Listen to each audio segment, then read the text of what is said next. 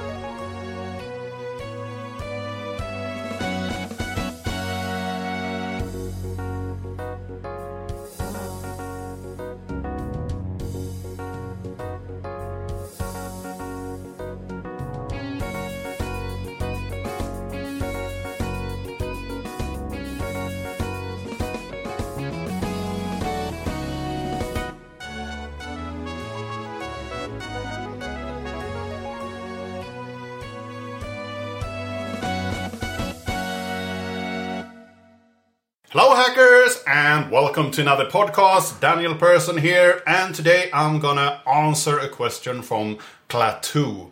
He actually talked about his favorite document format and what the power was behind that, and also reached out and asked us what do we like in our document formats.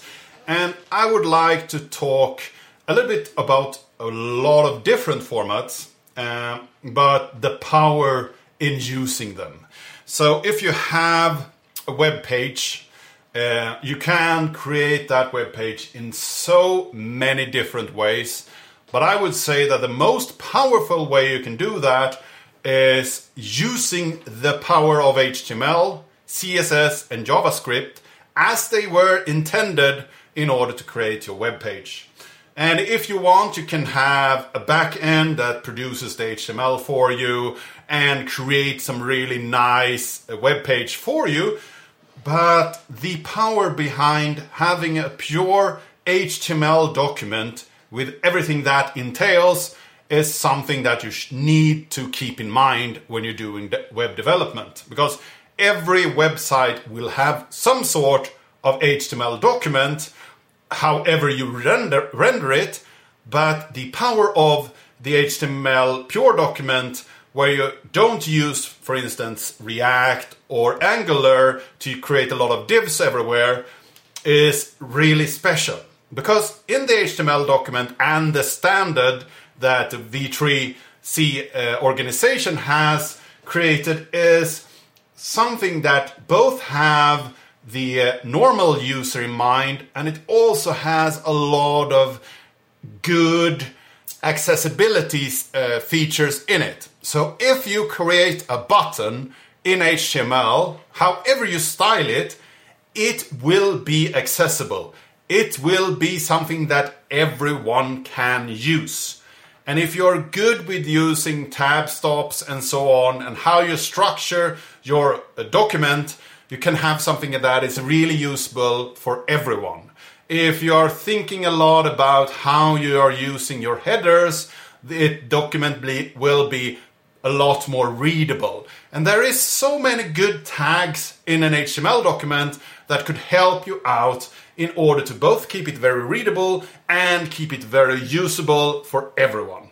And in an HTML document, you could put some JavaScript, you could put some CSS, and have good styling so it looks nice, and have some good functionality that you put into the document so it makes it more reactive. And you can, of course, put them in separate files if that is needed. In some cases, you don't really need that. You can put it right in the document and have a small website that has great functionality and is just one file. But if it makes sense to split it out in multiple files and have styling in one file or multiple files, and have your functionality in one file or multiple files, that's just fine and really good way of creating your software, but keep the HTML document there in a good structure. If everything has one element, the web browser doesn't really add any extra functionality to that document or structure to that document because it doesn't really have the metadata to do so.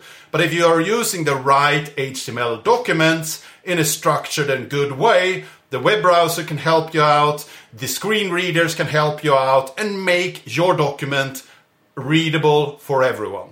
So this was what I wanted to talk about today. My favorite document format is the HTML document because it's really thought through and it has gone through 4, soon 5 iterations, and it has a lot of functionality and a lot of thought behind it.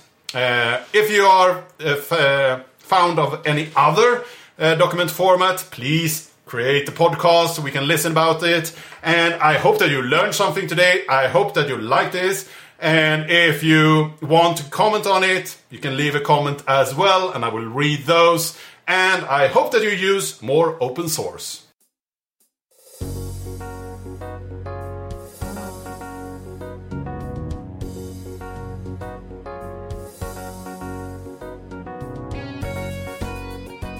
You've been listening to Hacker Public Radio at hackerpublicradio.org. We are a community podcast network that releases shows every weekday, Monday through Friday.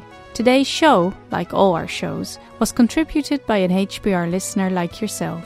If you ever thought of recording a podcast, then click on our contribute link to find out how easy it really is. Hacker Public Radio was founded by the Digital Dog Pound and the Infonomicon Computer Club and is part of the binary revolution at binrev.com. If you have comments on today's show, please email the host directly, leave a comment on the website, or record a follow-up episode yourself. Unless otherwise stated, today's show is released under a Creative Commons Attribution Share Alike 3.0 license.